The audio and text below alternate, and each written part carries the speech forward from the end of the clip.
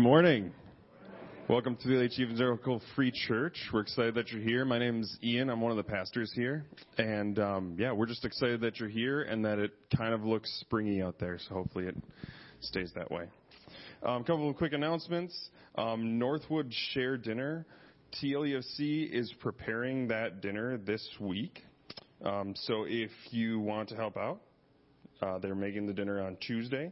Contact JP Plotz. Her phone number is in the bulletin, or you can shoot an email to her there as well.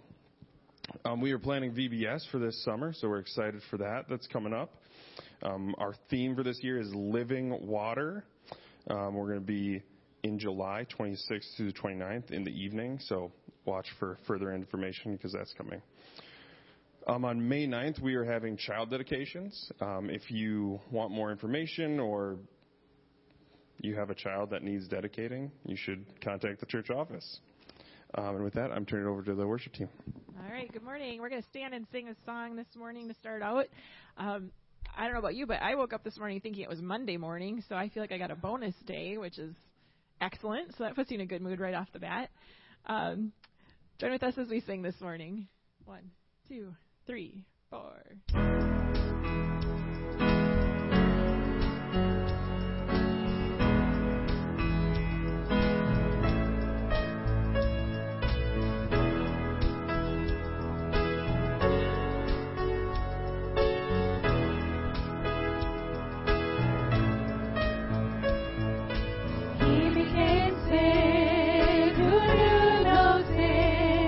That we might become His righteousness.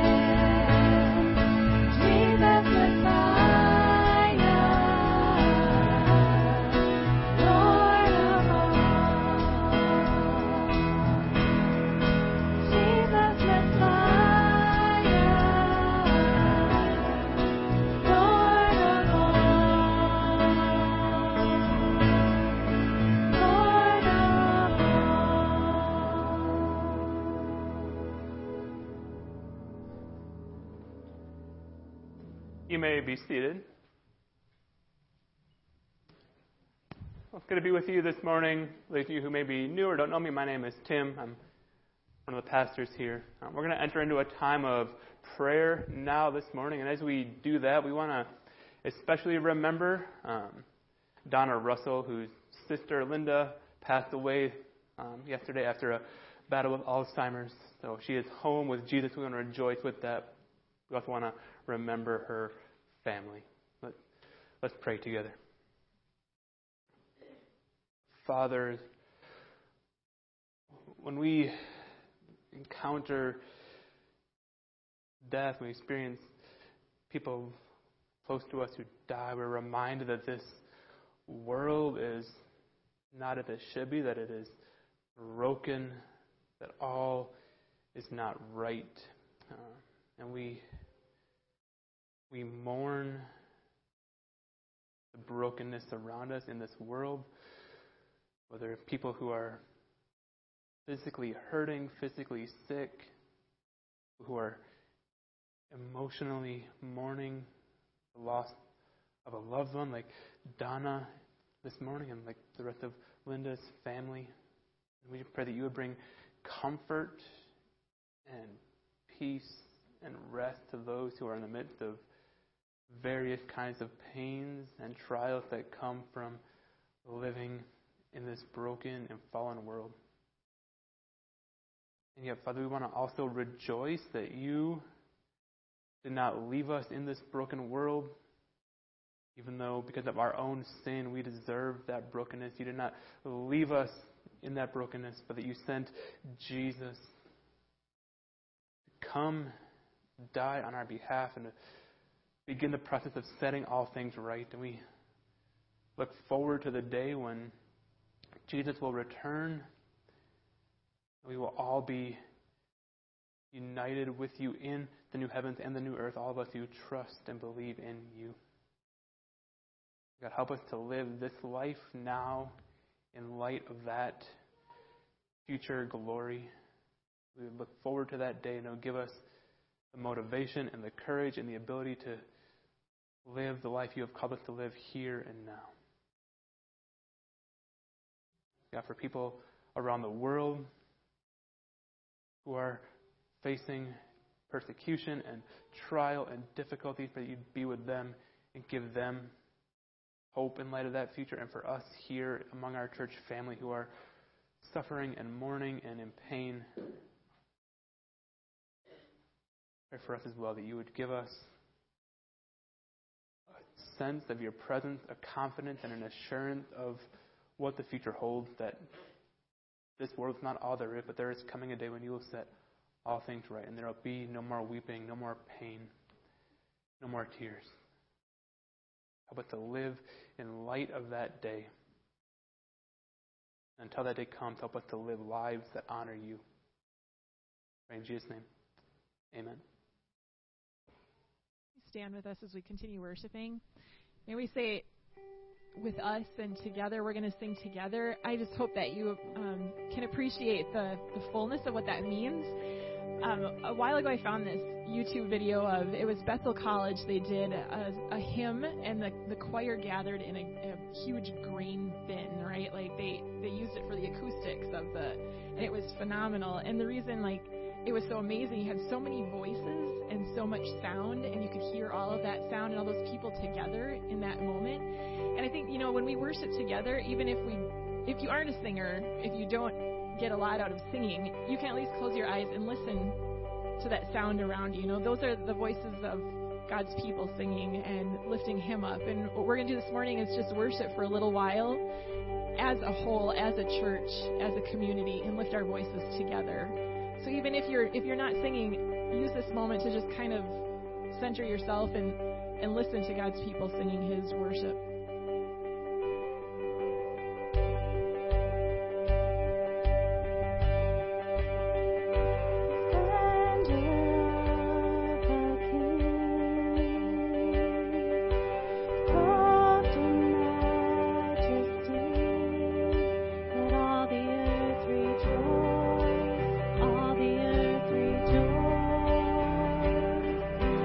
Wrapped in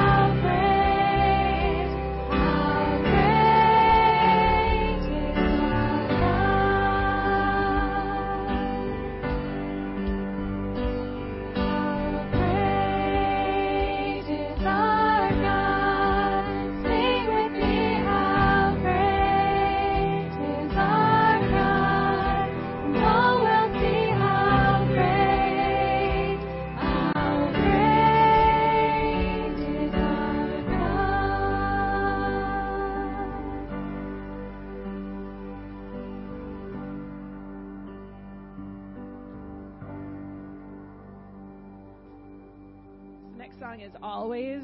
And the first verse starts out, my foes are many, they rise against me.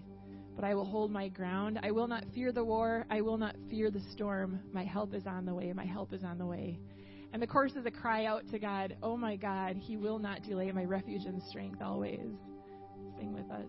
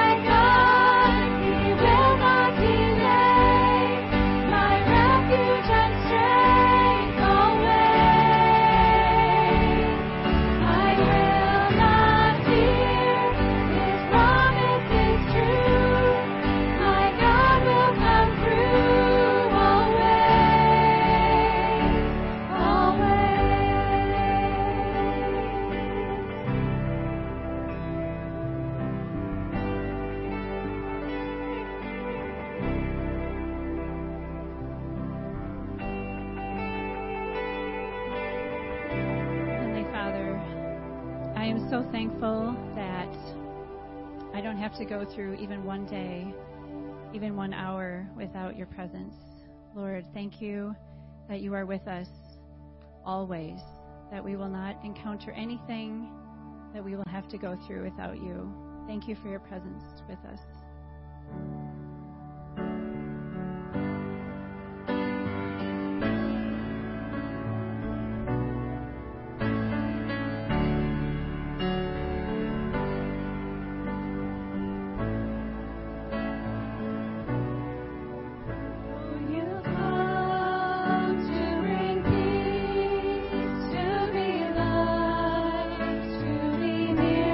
To us.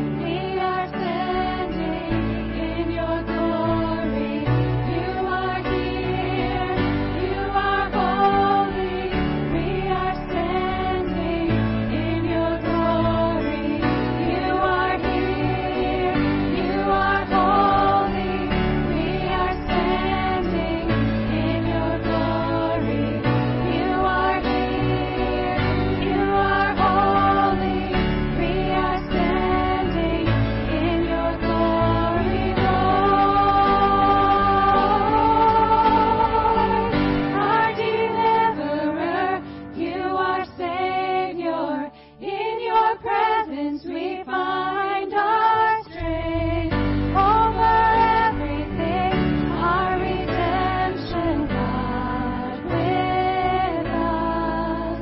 You are God with us. Oh, God with us. You are God with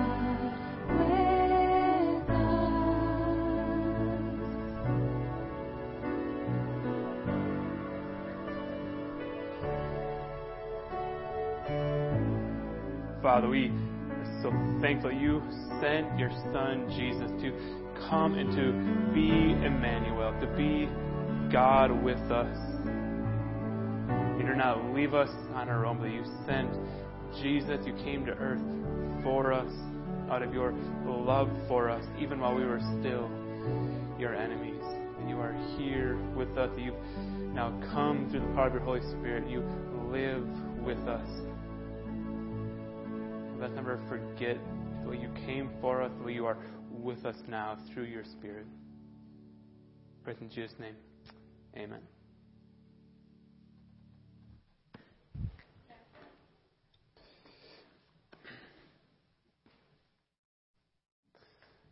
One quick note before we really get started. If you have a bulletin and you see the outline in there, we're going to get like halfway through that outline, just so you know, right? So if I'm like 28 minutes in and you're like, he's like not even halfway done, like, don't panic. We're not going to go the whole way. All right. So we'll get to the other half next week. All right. So you're going to get your brain going a little bit this morning. Got a little question for you. If you have a hot cup of coffee and a little thing of creamer, your goal is in 15 minutes to have that coffee be as cold as possible.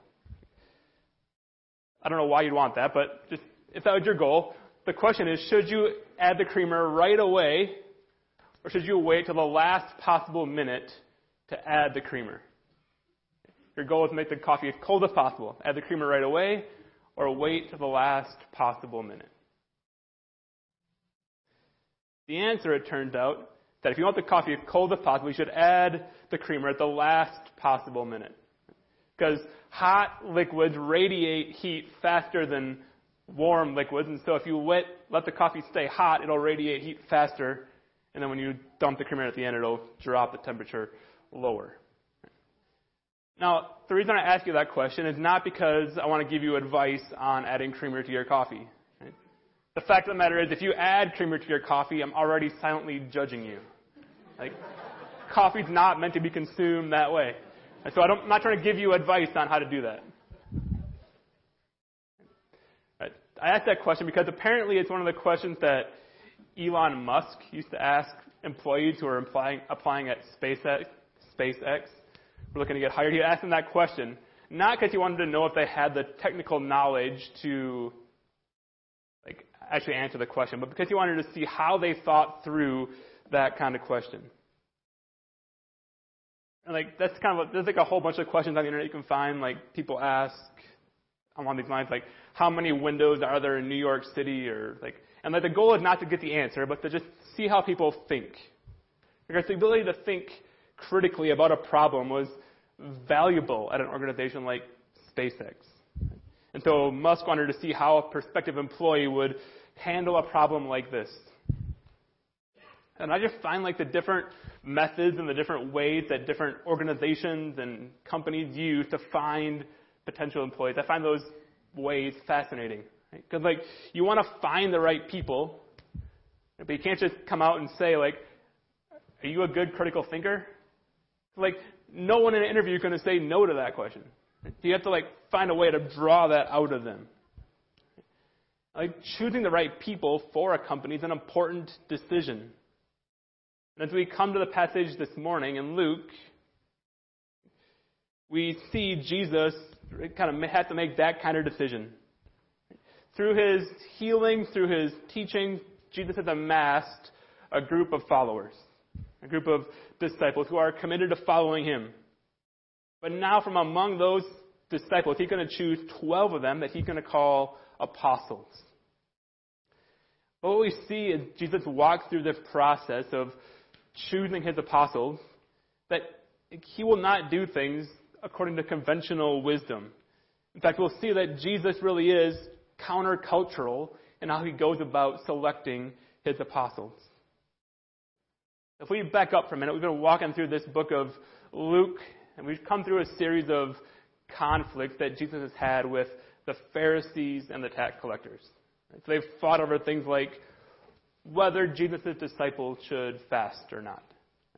And they've fought about whether Jesus should spend time with sinners or not.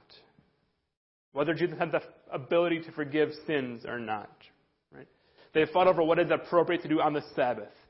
And these conflicts have been escalating over time, and they've been increasing in intensity to the point that the last words we read in Luke before this passage is, the Pharisees and the teachers of the law were furious and began to discuss with one another what they might do to Jesus. So at this point, the Pharisees, the teachers of the law, they're out to get Jesus. Right? Like, the thought of having him crucified probably hasn't come into their minds yet. They're probably not quite there. But it's becoming clear they're going to try to do something to stop Jesus from proclaiming his message. And so, like, if Jesus' message is going to continue to advance after Jesus is no longer able to advance that message, then he needs to build a team who can carry on his message after he's gone. And so that's what we see happening here in Luke chapter 6. We're going to start in verse 12. So Jesus has amassed followers, he's amassed disciples, but now he's going to choose 12 of them to be apostles, and he's going to, over the rest of his ministry, intentionally invest in and train those disciples throughout his ministry. So starting in Luke chapter 6, verse 12, we read, one of those days, Jesus went out to a mountainside to pray and spent the night praying to God. When morning came, he called his disciples to him and chose 12 of them, whom he designated apostles. And so this word apostle is a word for a person who is sent out by someone with the authority to speak for that person. You can think of an ambassador today being sent out by a country with the authority to sign treaties on behalf of a country, or someone who's been given power of attorney for someone else to sign documents on their behalf. Right? That's what this idea of apostle is, someone who carries the authority of the one who sent them. And it's noticeable, too, that he's going to choose 12. And that number should sound familiar because it's the number of tribes there were in Israel. Right? There's a direct connection between number of apostles and number of tribes of Israel. And the message is that Jesus, by choosing 12 apostles, is in the process of building and creating a new people of God. The 12 tribes of Israel were the people of God of the Old Testament, and now Jesus is building and creating a new people of God through these apostles. And then Luke gives us the names. Simon, whom he named Peter, his brother Andrew, James, John, Philip, Bartholomew, Matthew, Thomas, James, son of Alphaeus, Simon, who was called the Zealot, Judas, son of James, and Judas Iscariot, who became a traitor. What we see from these verses is that Jesus does not go about choosing men in a way that makes sense to the world. In fact, Jesus' selection of apostles doesn't obey the rules of worldly wisdom. But instead, Jesus' selection of apostles was countercultural. Right? That's counterintuitive. And it was countercultural, counterintuitive for two reasons. Like, first, his selection process was countercultural.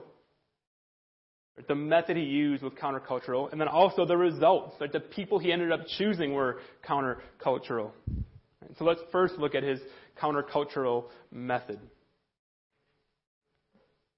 As we said at the beginning, like, choosing the right people to join a team or a company is an important decision. That's why the hiring process is often so extensive for any company. Right? There's applications, and there's resumes, and there's cover letters, and there's background checks, and there's multiple interviews. Right? The process of hiring someone, as any of you have done it would know, it can be an arduous process. The other day I had a phone call, conversation with one of my friends from college he lives in Texas now, and been tasked by his church to being on the search committee for for a new senior pastor. And so he's just called, and he's like wondering, like, what did the process look like for me as I came here? Like, what do we do? What did our search committee do in bringing me here? And so I'm thinking through like all the steps I went through in applying and interviewing and candidating here. Like, I'm just struck by like there are a lot of steps in that process. And it's a long process, not helped by the fact that we were walking through COVID at the same time, but it was still like a long process. And like none of those things we do that they did in bringing me here are bad. Right? None of those are wrong. And in fact, like I might be a little biased, but I think our search committee did a great job in who they chose to be the next senior pastor. Right? So it's not wrong to do any of those things. But it is striking how like Jesus doesn't do any of those things when he chooses his apostles. He doesn't conduct interviews with weird questions about creamer and coffee. He doesn't pore over resumes to find the most qualified candidates. He doesn't make a list of pros and cons of each of the disciples and then choose from that. He doesn't do background checks. Instead, Luke tells us, he spent the night in prayer and then made his choice. Over and over again in Luke, when Jesus has a big decision to make or he's got a big event in front of him, Luke shows us Jesus praying. We've already seen Jesus pray before his baptism. We've seen Jesus pray when he has to get away from the crowds because they're starting to crowd in on him and he gets away to spend time with his Father. And we see it again here in this passage. And like here, not only does Luke mention that Jesus prays, but he says he prays all night long. It's the only place in the New Testament where we see an all-night prayer vigil. That Jesus spent the entire night praying to God before he chose his apostles. That was his search process. He didn't do everything he could to make sure he found the most qualified men for the job. Instead, he did everything he could to make sure he found the most God-called and God-appointed men for the job. There's a lot for us to learn in that when we have a big decision to make. There's nothing wrong with using human wisdom and methods to aid us when we make decisions, as long as that wisdom and those methods are secondary to and subservient to prayer. When faced with a big decision, our first course of action should be to run to the Father in prayer, like asking for guidance in that decision. Right? Not just a quick 30-second, like, God give me wisdom prayer before you jump back into using your own earthly wisdom. Right? But extended periods of time in prayer. Giving God time to work in your mind, right, to lead you to right decisions. Like, I don't know exactly what Jesus' night of prayer looked like, exactly what he prayed, right? But it certainly wasn't just, Father, who should I pick? And then God gave him the answer. Because that would not have taken all night. Instead, I imagine that God brought different disciples to Jesus' mind. Right? He guided Jesus through the process of finding the right men to call to be apostles. Like oftentimes, at least when I pray, like I'm just looking for an obvious answer. Like, God, give me an answer clear as day, right off the bat. Like, either speak or show me very clearly what that answer is. But that's not how God works a lot of the time. A lot of the time, God works by like directing our thoughts, by bringing certain things to mind that help us make the decision he would have us make. Or by directing our affections, right? By making us love and value and appreciate things that we didn't before, that are more in line with his will. And that's how God often works in prayer. But that only works if we allow the time, right, to sit with our Father and let him work in our hearts and in our minds. Like we are attentive to God's response.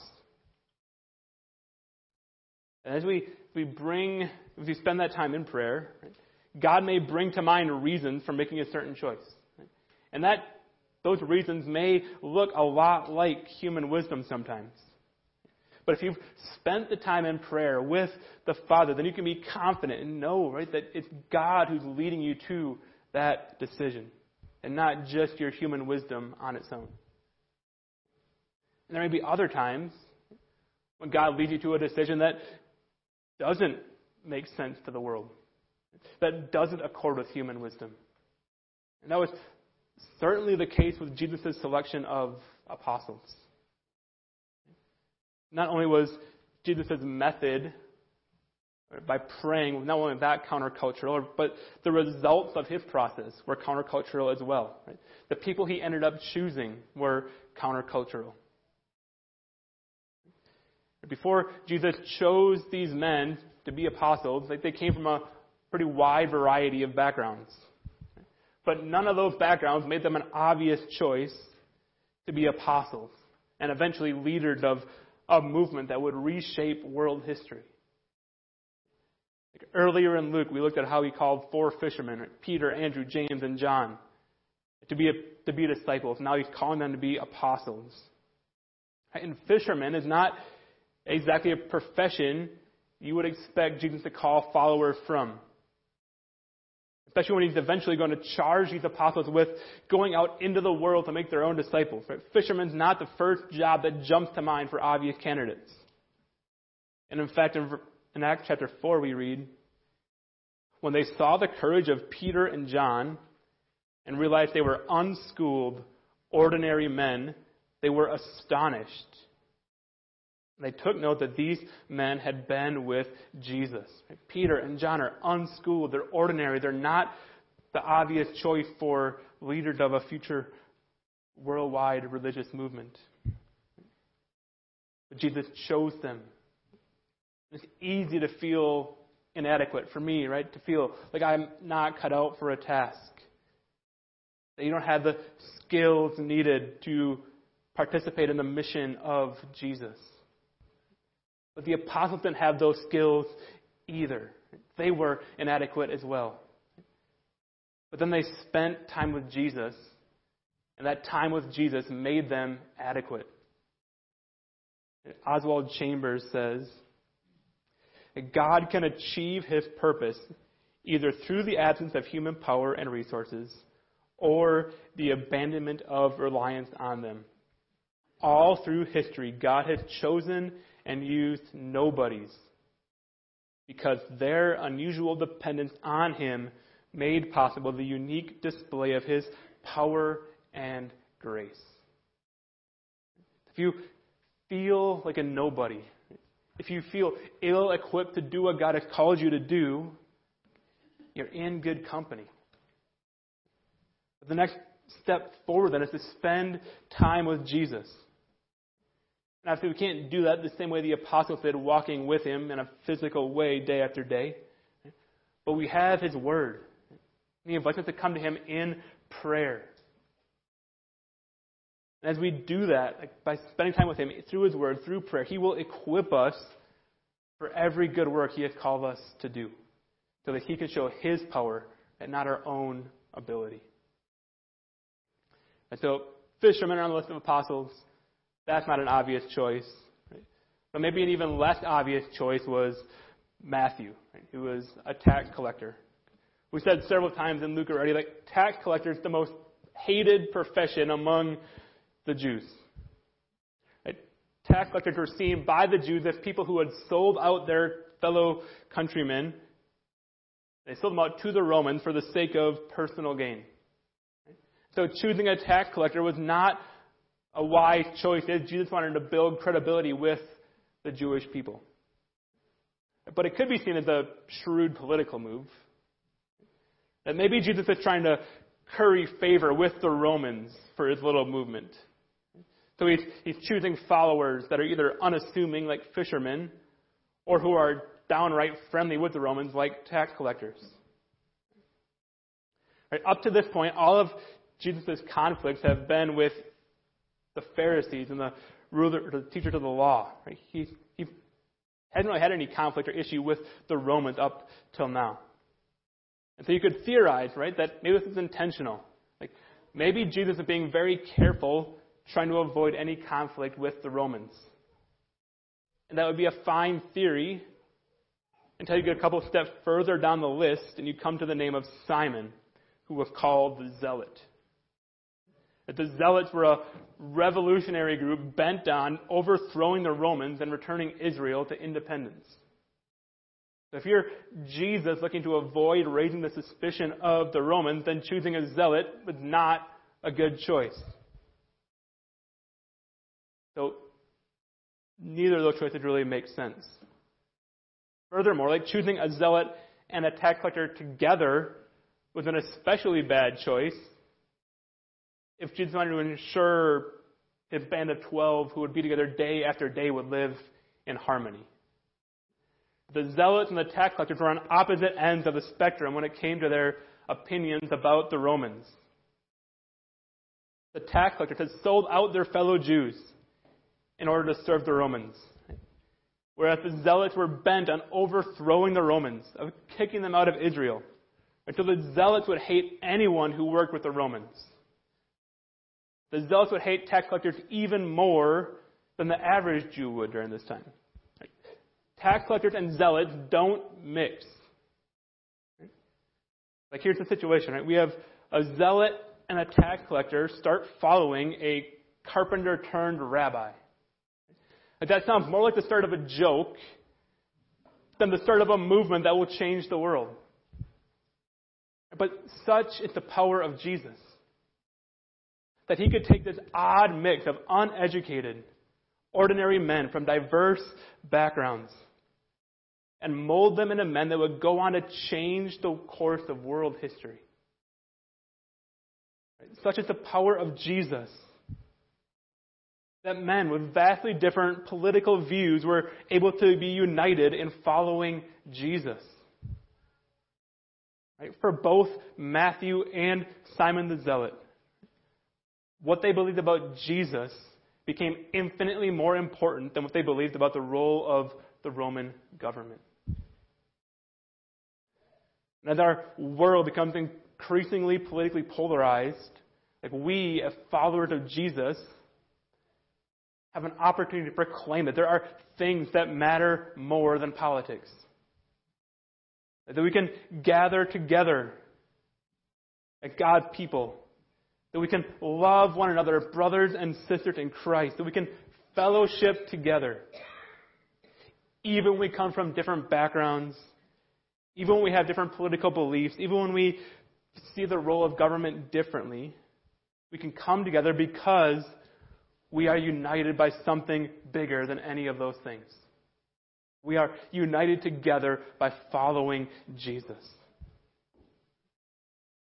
And what we believe about Jesus and our desire to follow him is far more important than our opinions on any of those other things.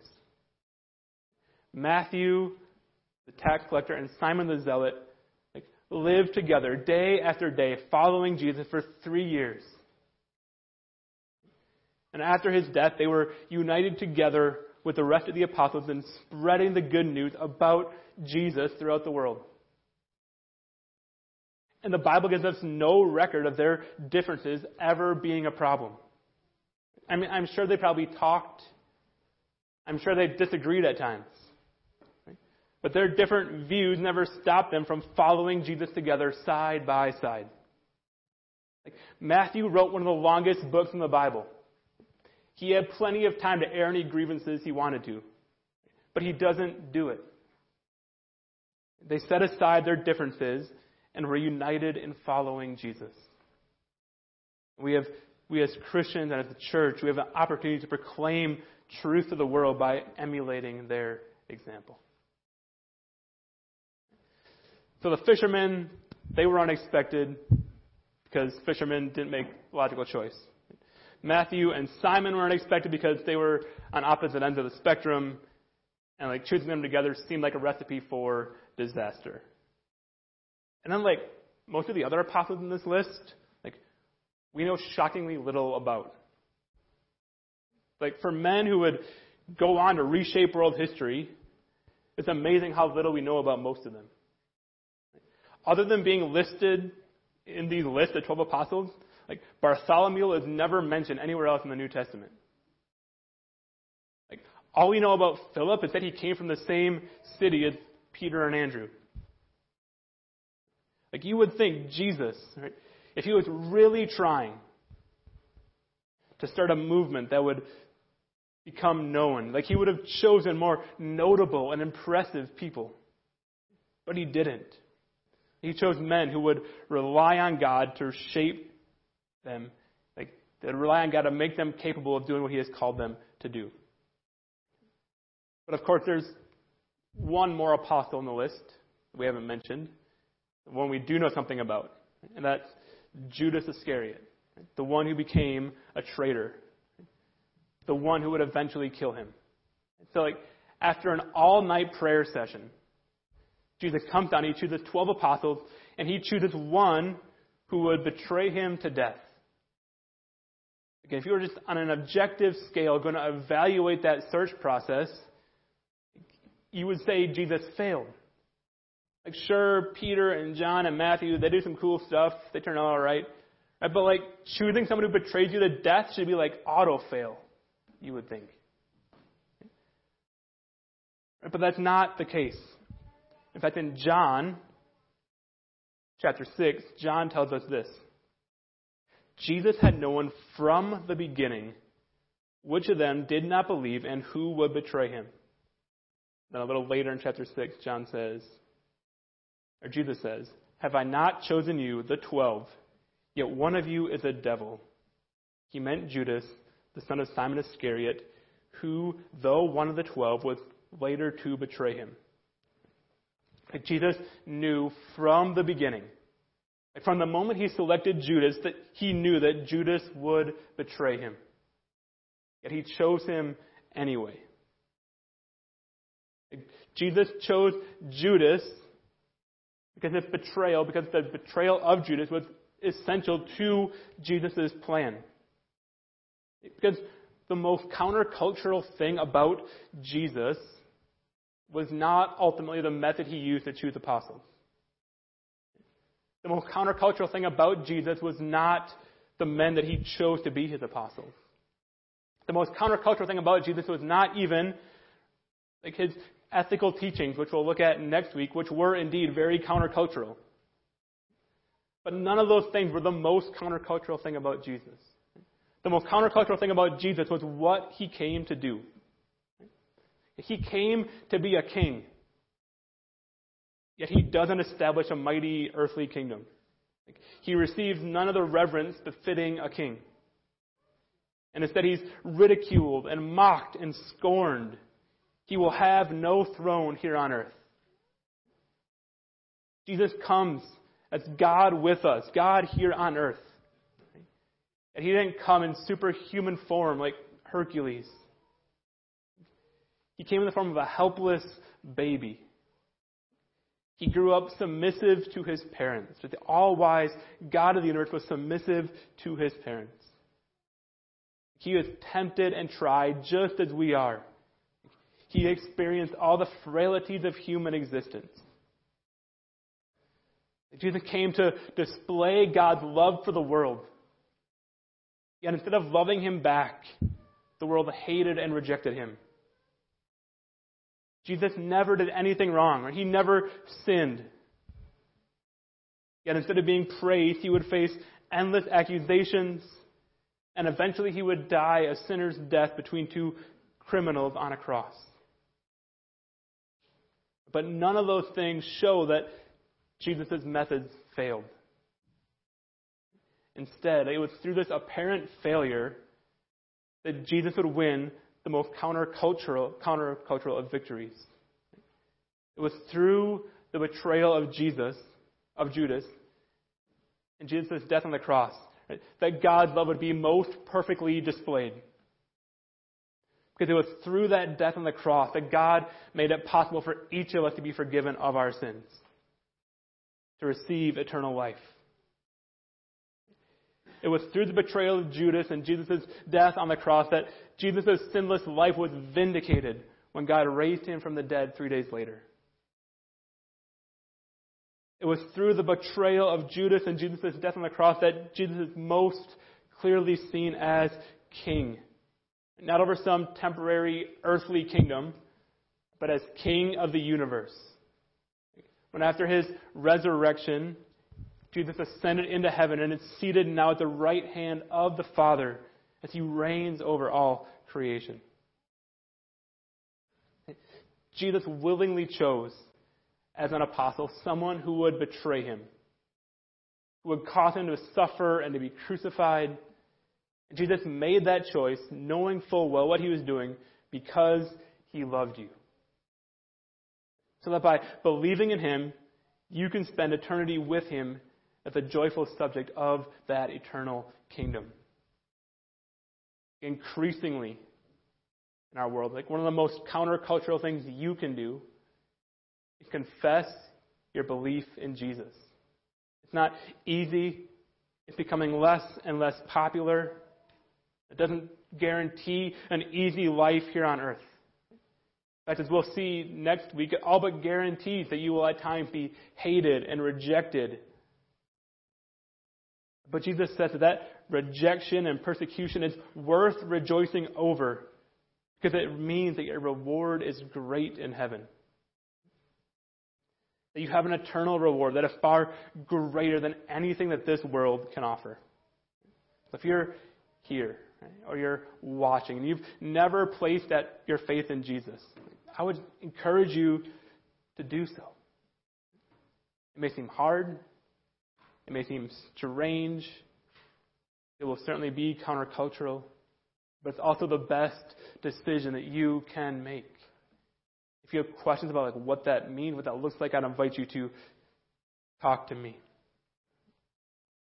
If you're here and you have trusted Jesus, then I just invite you to take some time to reflect on the fact that from the very beginning, Jesus knew what he was doing in selecting Judas. He knew what he was getting himself into. He knew the pain and the suffering that would come at the end of his life. And he willingly stepped into that for you. Because he loves you and wanted to make a way for you to be made right with God.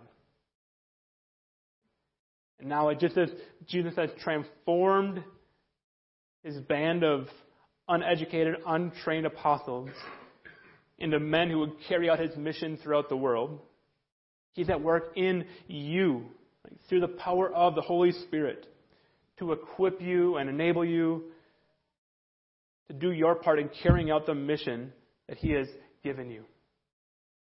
No matter your background, no matter your skill set, no matter what areas of life you struggle in, Jesus has a role for you to play in advancing his kingdom.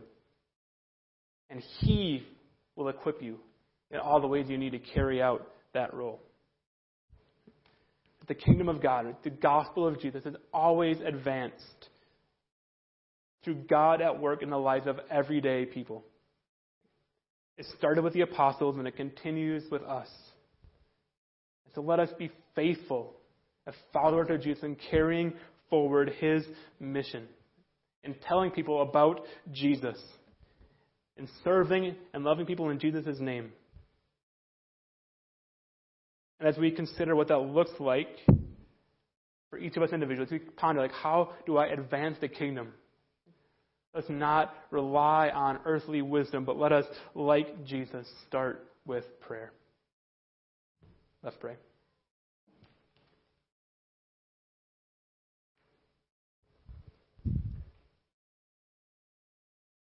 Father God, we thank you for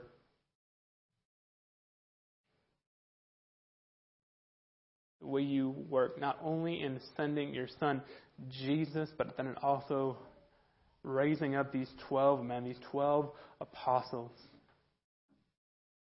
who serve, as Ephesians said, as the foundation of the church.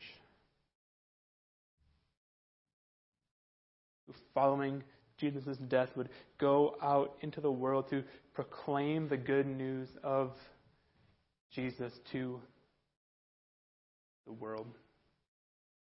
As they raised up followers of Jesus, they charged them as well to go and tell more people about Jesus.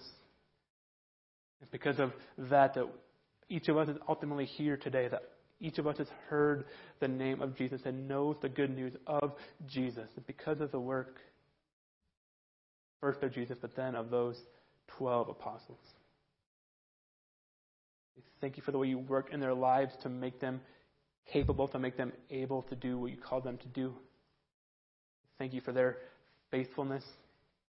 We thank you for the long list of faithful people who have passed down the good news of Jesus from generation to generation. God, I pray that you would show each of us what role we had to play in being the next link in the chain as the gospel gets passed on to a new generation. Show us how to faithfully proclaim the good news of Jesus to our neighbors, to our friends, to our kids, to our coworkers, to everyone we encounter who doesn't know Jesus. God, as you work in each of our lives to reveal that to us, would your kingdom advance here in Three Lakes and throughout this region? Would people come to know you? Because each of us gathered here was faithful to proclaim the good news of Jesus. He came knowing what lied ahead for him, knowing that he would suffer and be crucified and die. But he did it for us so that our sins could be forgiven when we place our faith in him. So we never grow tired of preaching that truth to ourselves, but we never grow tired of proclaiming that truth to others. Would our world be changed because of the work you're doing in the lives of people here and in the lives of the people throughout this area? We pray in Jesus' name. Amen. Now as you go being the people who Jesus has called to advance his kingdom, following in the line of the apostles. You are dismissed. 1, 2, 3, 4.